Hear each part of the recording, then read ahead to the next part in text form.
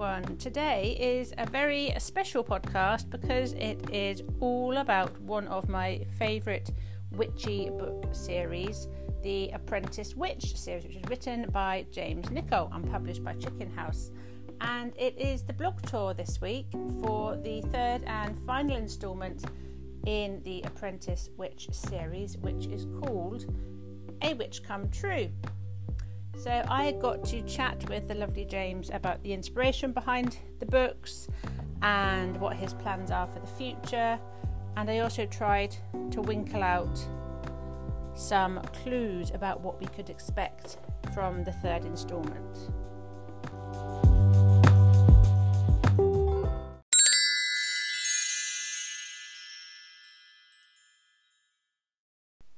So now we're going to hear from James, but before we do, I just want to let you know that when I spoke to him, I hadn't actually read A Witch Come True yet because I hadn't been sent an advance copy. So after the interview, I will let you know what my thoughts were on the third book and whether it lived up to the expectations and intrigue that James set up during our interview. Enjoy! So for today's magical podcast, I have got James Nichol to talk to us about his Apprentice Witch series, one of my most favourite magical series, and I am a huge fan of magical books. So I'm delighted, James, that you were able to come and talk to me this evening. So thank you very much for joining me. Thank you very much for inviting me. It's very nice to be here. You are most welcome. So could we just start by having you tell us a little bit about the Apprentice Witch books, please? Absolutely. So the series starts off with the first book, The Apprentice Witch, and we meet Arianne Wynne Gribble, who is the main character. And Arianne Wynne is a witch, and she's always been a witch. It's not a surprise. She doesn't suddenly discover she has magical powers one day. She's been raised as a witch, but she's not the kind of fairy tale, hairy-chinned, green-faced, cackling sort of witch. My witches aren't like that. She's a helpful witch. The witches in the world of The Apprentice Witch are there as public servants. So magic is something that everybody has to deal with. And if you have a magical problem, then you summon your local witch to come and help solve it for you. So somebody said it was once a bit like the worst witch meets Call the Midwife. Except there's no babies being delivered. No. And and in the first book, Arianne Wynne at the very beginning is going for her evaluation test, which is to measure how much magical energy she has and to sort of kind of guesstimate how much of a powerful witch she's going to be as she goes out into the world. And something goes wrong with her evaluation and she fails, and she's completely devastated because this is all she's ever wanted to do, all she's ever hoped to do. Her grandmother is a witch and her mother was a witch as well. And so she feels she's really letting her family down. But her grandmother is quite an influential witch as well, and she pulls some strings, much to Arianne Wynne's anger, really, and gets Arianne Wynne stationed to this tiny little town in the middle of nowhere called Lull. And they sort of send her there thinking, well, we'll send her there and she can just sort of bumble about for a few months and then take her evaluation again. And hopefully in that time she won't get into too much trouble or kill anybody. And and they've sort of forgotten rather stupidly that Lull is right on the edge of this gigantic magical forest called the Great Wood, and there's all sorts of magical creatures that live in the Great Wood, and some of them have started to come out of the Great Wood and sort of cause trouble around Lull. And Arianne Wynne sort of arrives into the midst of this, has lots of kind of local people that she has to deal with. Some are kind of pompous and annoying, like the Mayor Belcher, who's so pompous he wears his mayoral sash even when he's got his pyjamas on. And some nicer people. So she meets her very best friend Sally, and her supervisor, another witch called Miss Delafield, who drives a racing car and drinks blue cocktails.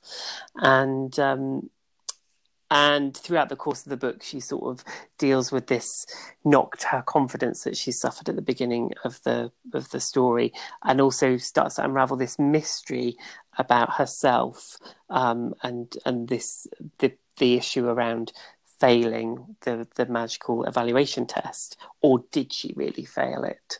I'll just leave that one with you there. And then in the second book, she's given a secret mission, which is to go off into the Great Wood and retrieve this lost book of magical spells. And they send Arianwen because she's the only one that can read the pages of the book. If anybody else opened the book, the pages would look completely blank. But when she opens the pages, she can see the magical symbols that are there, the magical symbols that the witches use, which are called glyphs. And it's really important that somebody retrieves this book for kind of the safety of the kingdom, and then the development of the skills of the witches as well. So Arianwen, even though she's a young sort of witch, she's sent with this massive mission, and it's a secret as well. She can't tell her friend Sally about it, and it causes all sorts of problems keeping these secrets, and cuts her off a little bit from those nearest to her as well. So that's the second book. And then in the third book, which will be out in March, it kind of picks up almost immediately after the end of the second book, takes us into the winter. Witch Alone, which is the second book, happens throughout the autumn, and then we go into the winter with the third book, and we get to see a little glimpse of what some of the winter traditions are in Lull, and Arianwen finds herself kind of in the midst of all of these weird and wonderful things that the witch has to be involved in Lull during the winter, all of these strange, peculiar traditions that she's not familiar with. And there's also lots of trouble, other sorts of trouble as well that's brewing. I don't want to give too much away, because if I tell you too much about the third one, it spoils the surprises in the second one. Yeah. But yes, there's lots of snow. There's lots of new magical creatures, including some tiny little icy creatures which are called Nitherings, which is actually based on a Yorkshire phrase, nithering, which means really cold. So that was kind of the inspiration for these pesky little ice imps called Nitherings. And these rather beautiful, I picture them as being very beautiful, gigantic, kind of skyborn jellyfish called mordants, which are quite deadly, and you certainly wouldn't want to get tangled up in their tentacles. So we have just those couple of creatures, but there's some others as well, which I won't spoil the surprise. No, I'm very excited to read it. I can't wait for it. March is actually my birthday month, so I'm going to treat myself for a copy for my birthday, aren't I? Yes, definitely. I was thinking March, maybe that's the wrong time of year for a wintry book to come out, but judging from how wintry it was this March, I think it's probably perfect. Yeah. No, we almost had to cancel my son's birthday party because it snowed and no one could come. Thankfully, we didn't. We made it. But snow in March is quite common at the moment, isn't it? Yeah, I think our winters seem to be getting later, don't they? So they do. Anyway, enough of the weather. Back to your books. We've kind of just touched on this already. You mentioned that Arianwen's initial assessment didn't go quite as she had planned. Now, I was just wondering, she does seem to be plagued by self-doubt. Why did you decide for her to be like that rather than super confident? Because I think it's more realistic. I don't know anybody that's really super, super confident. And often the people who do appear to be super, super confident are often those more crippled and plagued with doubt than just the kind of average person on the street, I suppose. But partly it was through a personal experience of my own at school, I'm afraid to say, where a teacher basically told me I would fail something before I'd even tried to achieve, even before I'd even started to learn something. They said, we'll think you'll find this a struggle and you probably won't pass any of your exams. And I know. I know. I sound like I went to school in some sort of Dickensian novel, but I didn't. And I was that really did knock my confidence. And and I wasn't sure what to do, and I didn't go back. I left and went and studied somewhere else and passed all my exams and didn't find them particularly a struggle, but and that, I think those sorts of things, I wouldn't say it plagued me it's plagued me to this very day, but it was all, somebody says that to you and it really does sort of have a knock-on effect, and you start to think, oh, perhaps I'm not going to be very good at finding a job or doing this or doing that. And so when I started to write the story of The Apprentice Witch, that kind of that thought popped into my head about being told you'd already failed at something before you'd even tried to achieve it, and testing somebody. We, as a nation, we seem to be obsessed with testing and testing and testing. And yes, I think sometimes it's necessary, but I think testing somebody on something, there was no way in the story that just by pressing this metal device against the witch's hands to measure how much magical energy they have, that's not going to give any indication as to how good a witch that person is going to turn out to be. And so that was kind of replicating my personal experience a little bit. And yeah, that was sort of where that came from. But I think we do all doubt our own abilities a lot. And I think, particularly when we're young, it doesn't take a lot to say something to a child or a young person to really knock their confidence. But I wanted to also show that even though she gets her confidence knocked, she's a bit of a, she keeps trying, and she keeps trying to do the right thing. And even though she has colossal, mistakes one after the other, a lot of that is to do with her self-doubt, rather than actually anything being wrong with her magic or her ability. And at the end of the story, without spoiling the end, it's not really her magical ability that makes that sort of saves them all, if you like. It's not anything to do with her magic. It's to do with herself, her character, her personality, that kind of wins the day. Yeah, brilliant. Thank you. That was a really good answer and interesting. And I'm sorry that your school was so horrible to you. I've got over it now. I only curl up and shake in the corner a couple of days a week. Oh, well, that's okay, as long as you're all right. So in your stories, one of the things I also loved was these magical glyphs that you had created, through which the witches control the natural flow of magic. Now, there are 5 main magical symbols that most witches can see and control. Where did you get the idea for the glyphs and the symbols? Was it based on something else, or? Well, you tell me. You have a look at them and see if you think they look like anything else. But while you're having a look, and I think I'll explain where my thought process came from. So, I was really keen on Arianne Wynne using a cauldron and kind of using potions to control the magic. I didn't want it to have, a wand and a cauldron and a spell book and all of that stuff, because I wanted to kind of try and make my witches a bit different from what we've seen before. Yeah. And I love the idea of a cauldron, and I thought, I could just picture kind of, sort of knelt in front of this cauldron and bubbling up a potion. And then I thought, well, practically though, if you're being charged up by some magical monster that's about to eat you, by the time you've lit the fire and got the cauldron bubbling and boiling away, the monster's going to be chewing on your, lower leg by the time you've got the cauldron up to a boil. So that's not really, practically speaking, a very good idea. And then I thought about wands, but I just thought wands are so associated with Harry Potter.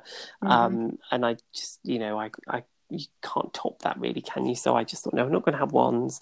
And then I thought, well, what else is there? And whilst luckily I don't have to do a lot of proper research in my books, because it's all fantasy and a lot of it's, just made up, I did look at kind of, different methods of magic, and I knew a bit about witches anyway. And so I liked this idea about the symbology and the shapes that they would use in different ways. And I knew I couldn't realistically use anything actually used by witches, or nobody would want to buy my book because they would think I was trying to convert all their children to become, devil worshippers or something. So I, for a while through the drafts of the book, I just kept putting magical symbol, or eventually I did know I was going to call them glyphs. So I just put glyphs. And in one of my notebooks, I've got page after page of different ideas for how the glyphs would work and what they would be called, and the properties and how and whether it would be one glyph or a combination of glyphs, and I just couldn't quite settle on it. And then I was doodling one day and I drew pretty much the shape that became Bria, which is the air glyph, which is quite a swirly shape and looks a bit, and this is where I'll give it away. Did you want to have a guess first about where you think the kind of the shapes came from? Well, they reminded me of runes at kind of first. Oh, okay. Yeah, runes, not bad. So what I mean, this was a completely not conscious decision, really. It was only when I then sort of went, oh, that looks a bit like a musical note. Aha. And somebody said that Bria looks a bit like a bass clef. Now, I'm not particularly musical, but my partner is, so we have lots of music everywhere. Yes. In fact, I'm surrounded by it at the moment. So I think that, again, had sort of subconsciously snuck into my brain a little bit. And so as I started to doodle, I was kind of thinking about musical notes with the sort of the staves, and then also the shapes of numbers. So some of them are loosely based around number shapes, and occasionally based around letters. But there's always the familiarity of the three dots and the three staves to give a sort of a continuity to them as well.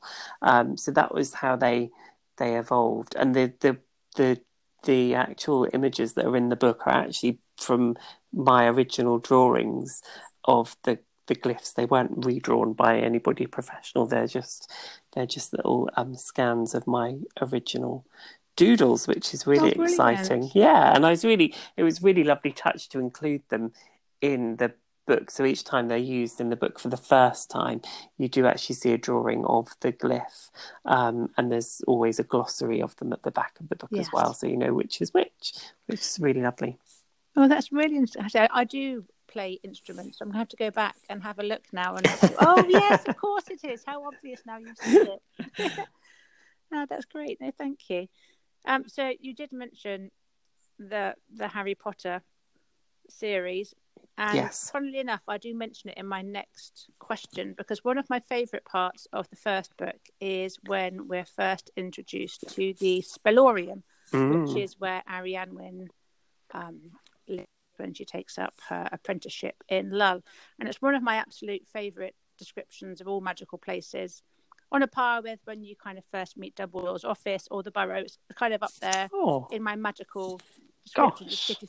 It just gives you such a vivid, you can really imagine it in your head. I just love it. It's a really favourite part for me. And I was just wondering, was it based on a collection of things, objects you had seen, or a place you'd visited and you built on? No, not particularly, but I love it in books when people arrive somewhere for the first time and step into a building that they've not been to. I love it in Rebecca when she gets to the house, when she gets to Mandalay, and you just know the shape of that house from, even though it's not written to such an extent that it's specific, but I just think I always get such a vivid idea of the place and a sense of place from that story. And so I wouldn't even try to say I was trying to do something anywhere near that clever, but I do like places in books, and so I wanted to make sure that there was this place that Arianne Wynne had, there was a familiarity to it, but it was also different and unusual, and it was somewhere that was her own place as well, and it then sort of becomes like our place as well as the readers. It's kind of like our safe place with her. Yeah. But in terms of basing it on anything, I don't think I did really. I suppose I was imagining kind of like what a really old-fashioned chemist shop would look like, perhaps, with kind of lots of little drawers and big bottles of things. In my head, it doesn't look overly kind of scary. You know, there's not skulls and cobwebs and things like that, and No. candles dripping everywhere. It's quite clean most of the time, although some characters, you know, run their fingers along the shelf and give it a bit of a, you know, oh, it'll be nice when you've cleaned it up a bit. But no, I don't know. It was interesting because in the very, very first drafts and in the very first scene that I wrote of the book, Arianne Wynne wasn't even going to live in Lull itself. She was going to be given this cottage that was kind of outside of the town, and it was going to sort of isolate her even more from everybody. And then as I sort of revised the story and things, I realised that wasn't really ideal. And it raised all sorts of other questions about the fact that, you know, she is only 15 years old, and how appropriate is it for a 15-year-old to be living on their own in a cottage outside of town, which I know some readers have sort of struggled with the age and you know, sending somebody that young away to work. But in the imagined time period that I had, because obviously it's not set in the real world, I was thinking it was kind of like the 20s or 30s or 40s, and people were sent away to work at that young age from their family. So in my head, it kind of made sense. But yes, it was originally a cottage, and then I thought, no, that's just not going to work. And then for quite a long time, it wasn't even called the Spellorium. It was just called the Witch's Store. And it was my lovely editor, Kezia at Chicken House, and she was like, can you come up with a name for the Witch's Store that's not the Witch's Store? We just feel it needs an actual name. And I was like, oh, what? I was just like, oh no. And this was quite late in the editing process as well. And I sort of spent a morning kind of scribbling down all sorts of things and jamming words together, and then I sort of came up with Spellorium, because it was kind of like spells, which, and then the kind of emporium, which I think is a lovely magical sounding word anyway. Yes. I thought if you squeeze those two together, you get Spellorium. And I tested it on a few people, and it was a real kind of Marmite word, I think. Some people went, oh yeah, that's quite good. And other people went, oh no, I don't like it at all.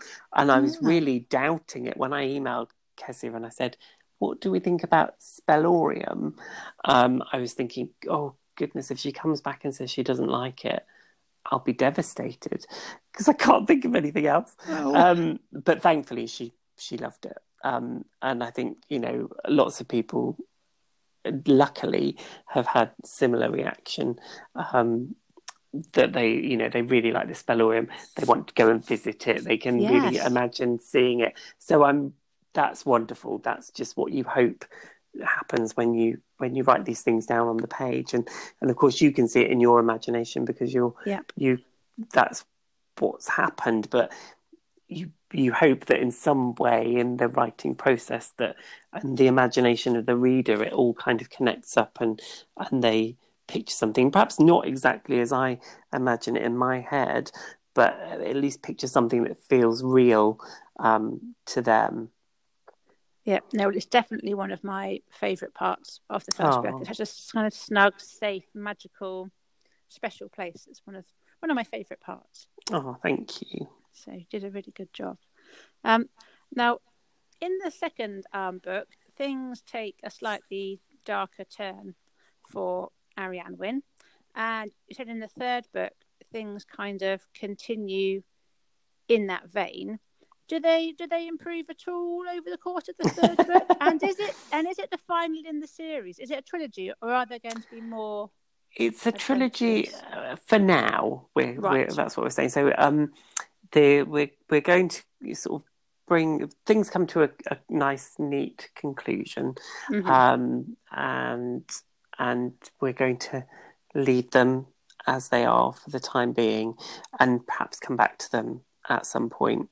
I really love there's an adult author called Robin Hobb, and she's written a magnificent series of, I can't even remember how many books now, but she does them in groups of 3, so she does them in trilogies, but they are all connected and linked, and if you read them as a whole, obviously it all makes wonderful, slightly confusing sense in a way.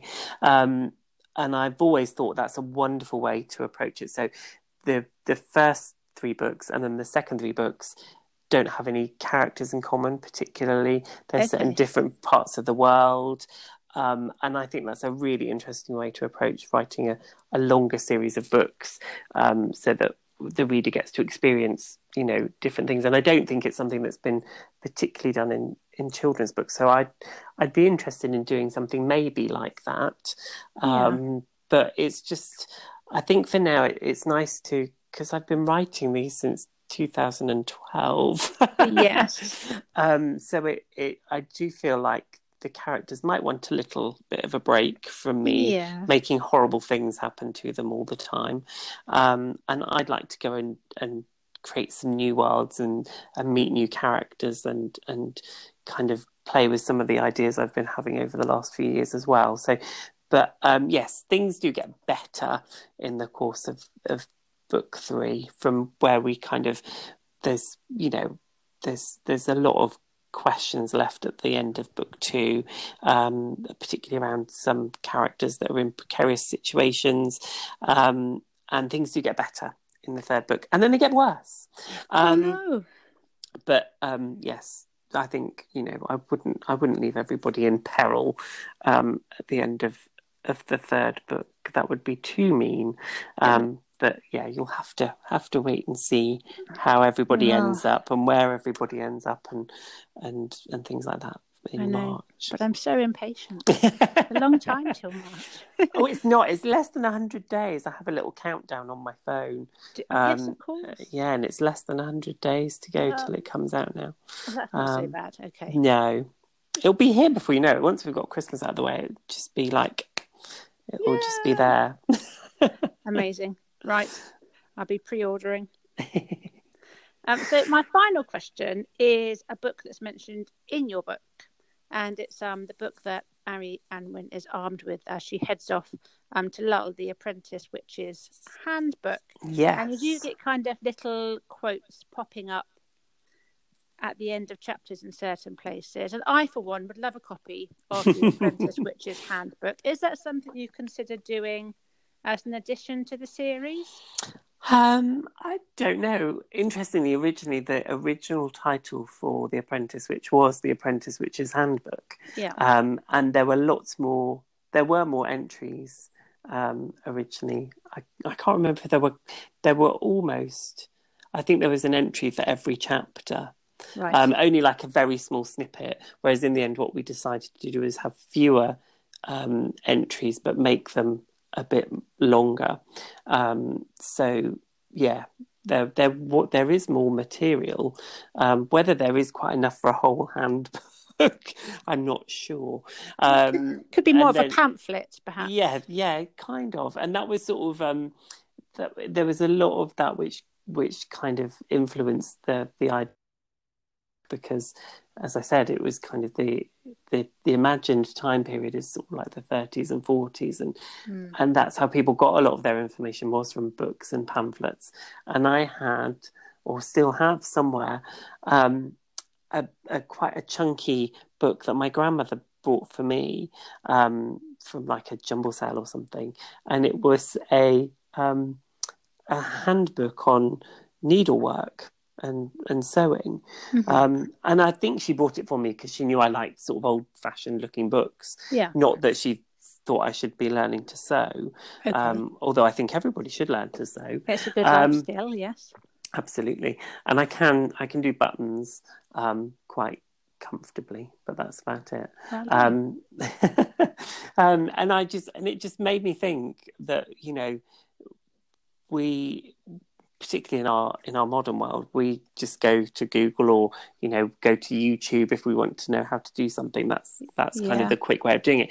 But we did used to rely a lot more on these books, and they were kind of presented in a way that now perhaps seems very old fashioned. And I thought, what would it be like if you were presented with a book on how to be a witch that's kind of a bit out of date? How would that, that's not really going to help your confidence much, is it? When you've kind of like, here's a book that might help. It's about 50 years out of date, but give it a whirl anyway. The basics are still fine. Yeah, absolutely. And actually she does use it quite a lot. And then in the second book, she's given another. So her grandmother runs a magical bookshop, and has this kind of, there's sort of this residual magic in the bookshop that's kind of linked to grandmother, that when the person closes their eyes and sort of summons a book from the bookshop, and the book that they need most will come to them, even though they might not know that that's the book they need the most at that point that they get it. So the first time Ari Unwin gets the Apprentice Witch's Handbook and isn't very pleased about it. The second time, it's not quite so magical. Her grandmother just says, "Oh, I think you might like this one. This is one for newly qualified witches, and it's called A Witch Alone," which obviously mirrors the actual title of the book as well. Yes. And that's a little bit more advanced. So I'm not going to tell you what there is a book portion, kind of a handbook type portion in the third book, but it's not really a textbook entry. It's something more personal. But I'm not going to tell you what it is, because it'll be a nice surprise. It will be such a tease. Oh, lovely. I'll have to make sure I look out for that. Thank you. Right, well, that has brought me to the end of my questions. So I'm going to say thank you very much again for taking the time to talk to me this evening. It's an absolute pleasure. Thank you very much for inviting me on. That's right. And I look forward to reading. It's A Witch Come True, isn't it, the third book? Yes, A Witch Come True, which again, I'm really bad with. I've decided I'm just not going to ever give a book a title ever again, because every title I give my books gets changed by the publisher. So I've just given up coming up with titles now, and I'll let Chicken House do that, because they're much better at it than I am. So, wow. A Witch Come True was not the original title, as neither was A Witch Alone. That was thanks to lovely Vashti Hardy and Lorraine Gregory. They helped me come up with the title for the second book. Yes, I can imagine the three of you cackling over book titles. We cackle over a lot of things. Yeah, I got that impression. But anyway, thank you so much for giving me your time, and I can't wait to read it when it comes out in March. I have to be patient. Yeah, not too patient. You never a little bit earlier than other people. I'll keep my fingers crossed. Lovely. Well, thank you. I'm going to say goodbye now, okay? Thank you very much. Bye.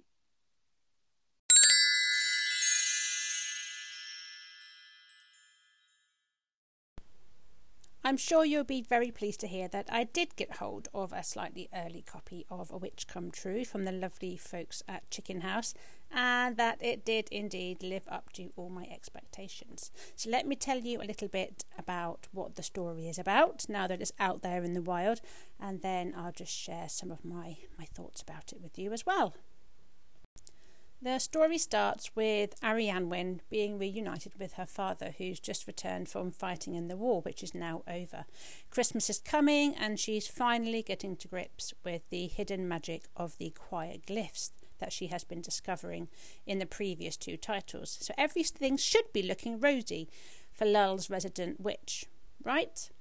Wrong. As if life as a witch wasn't tricky enough, Ari Unwin also has the endless reign of winter to contend with, along with a whole host of confusing new Yule traditions to get to grips with. But now powerful dark magic has cast a shadow over Lull and its inhabitants. Enemies are coming, and someone very dear to Ari Unwin is about to be spirited away. Ari Unwin is about to face her toughest challenge yet. Dun, dun, dun. As I am sure that you picked up through the interview with James a minute ago, I have loved the Apprentice Witch series right from the very beginning. It's full of magic and retro charm and warmth and bravery and friendship, and Ari Unwin's Spellorium has to be somewhere near the very top of my favourite fictional locations ever. and I do still really want a copy of the Apprentice Witch's Handbook, just in case the people at Chicken House think they'd like to publish one for me. So you can imagine my delight at all of my favourite things about this series being combined with the sparkling magic of Yuletime in Lull. Crackling fires, frost fairs, and the summoning of the Frost Phoenix. It was just as cosy and wonderful as I had imagined. James really is the most enchanting world builder. But it's not all crackling log fires and sumptuous feasts in the town of Lull over the Yuletide season. There's also, as James alluded to in his interview, gathering forces of darkness, and Arianne faces some real trials and tests of herself as a witch, as a daughter, and as a friend. And it was fascinating as I was reading through the story to see Arianne Wynne try and overcome the various obstacles and pressures that were put on her as the resident witch of the town of Lull. I won't tell you too much more about the book now. Suffice to say, there's some very exciting news because the Apprentice Witch series has just been optioned by Lime Pictures, who are planning to turn it into a live action drama for 8 to 12-year-olds. I can't wait to see what they do with that. But to find out more of my thoughts, make sure you visit my stop on the blog tour at www.librarygirl.wordpress.com, and make sure that you visit all of the other blogs on the tour as well, because I have exclusive interviews and tidbits to share with you too.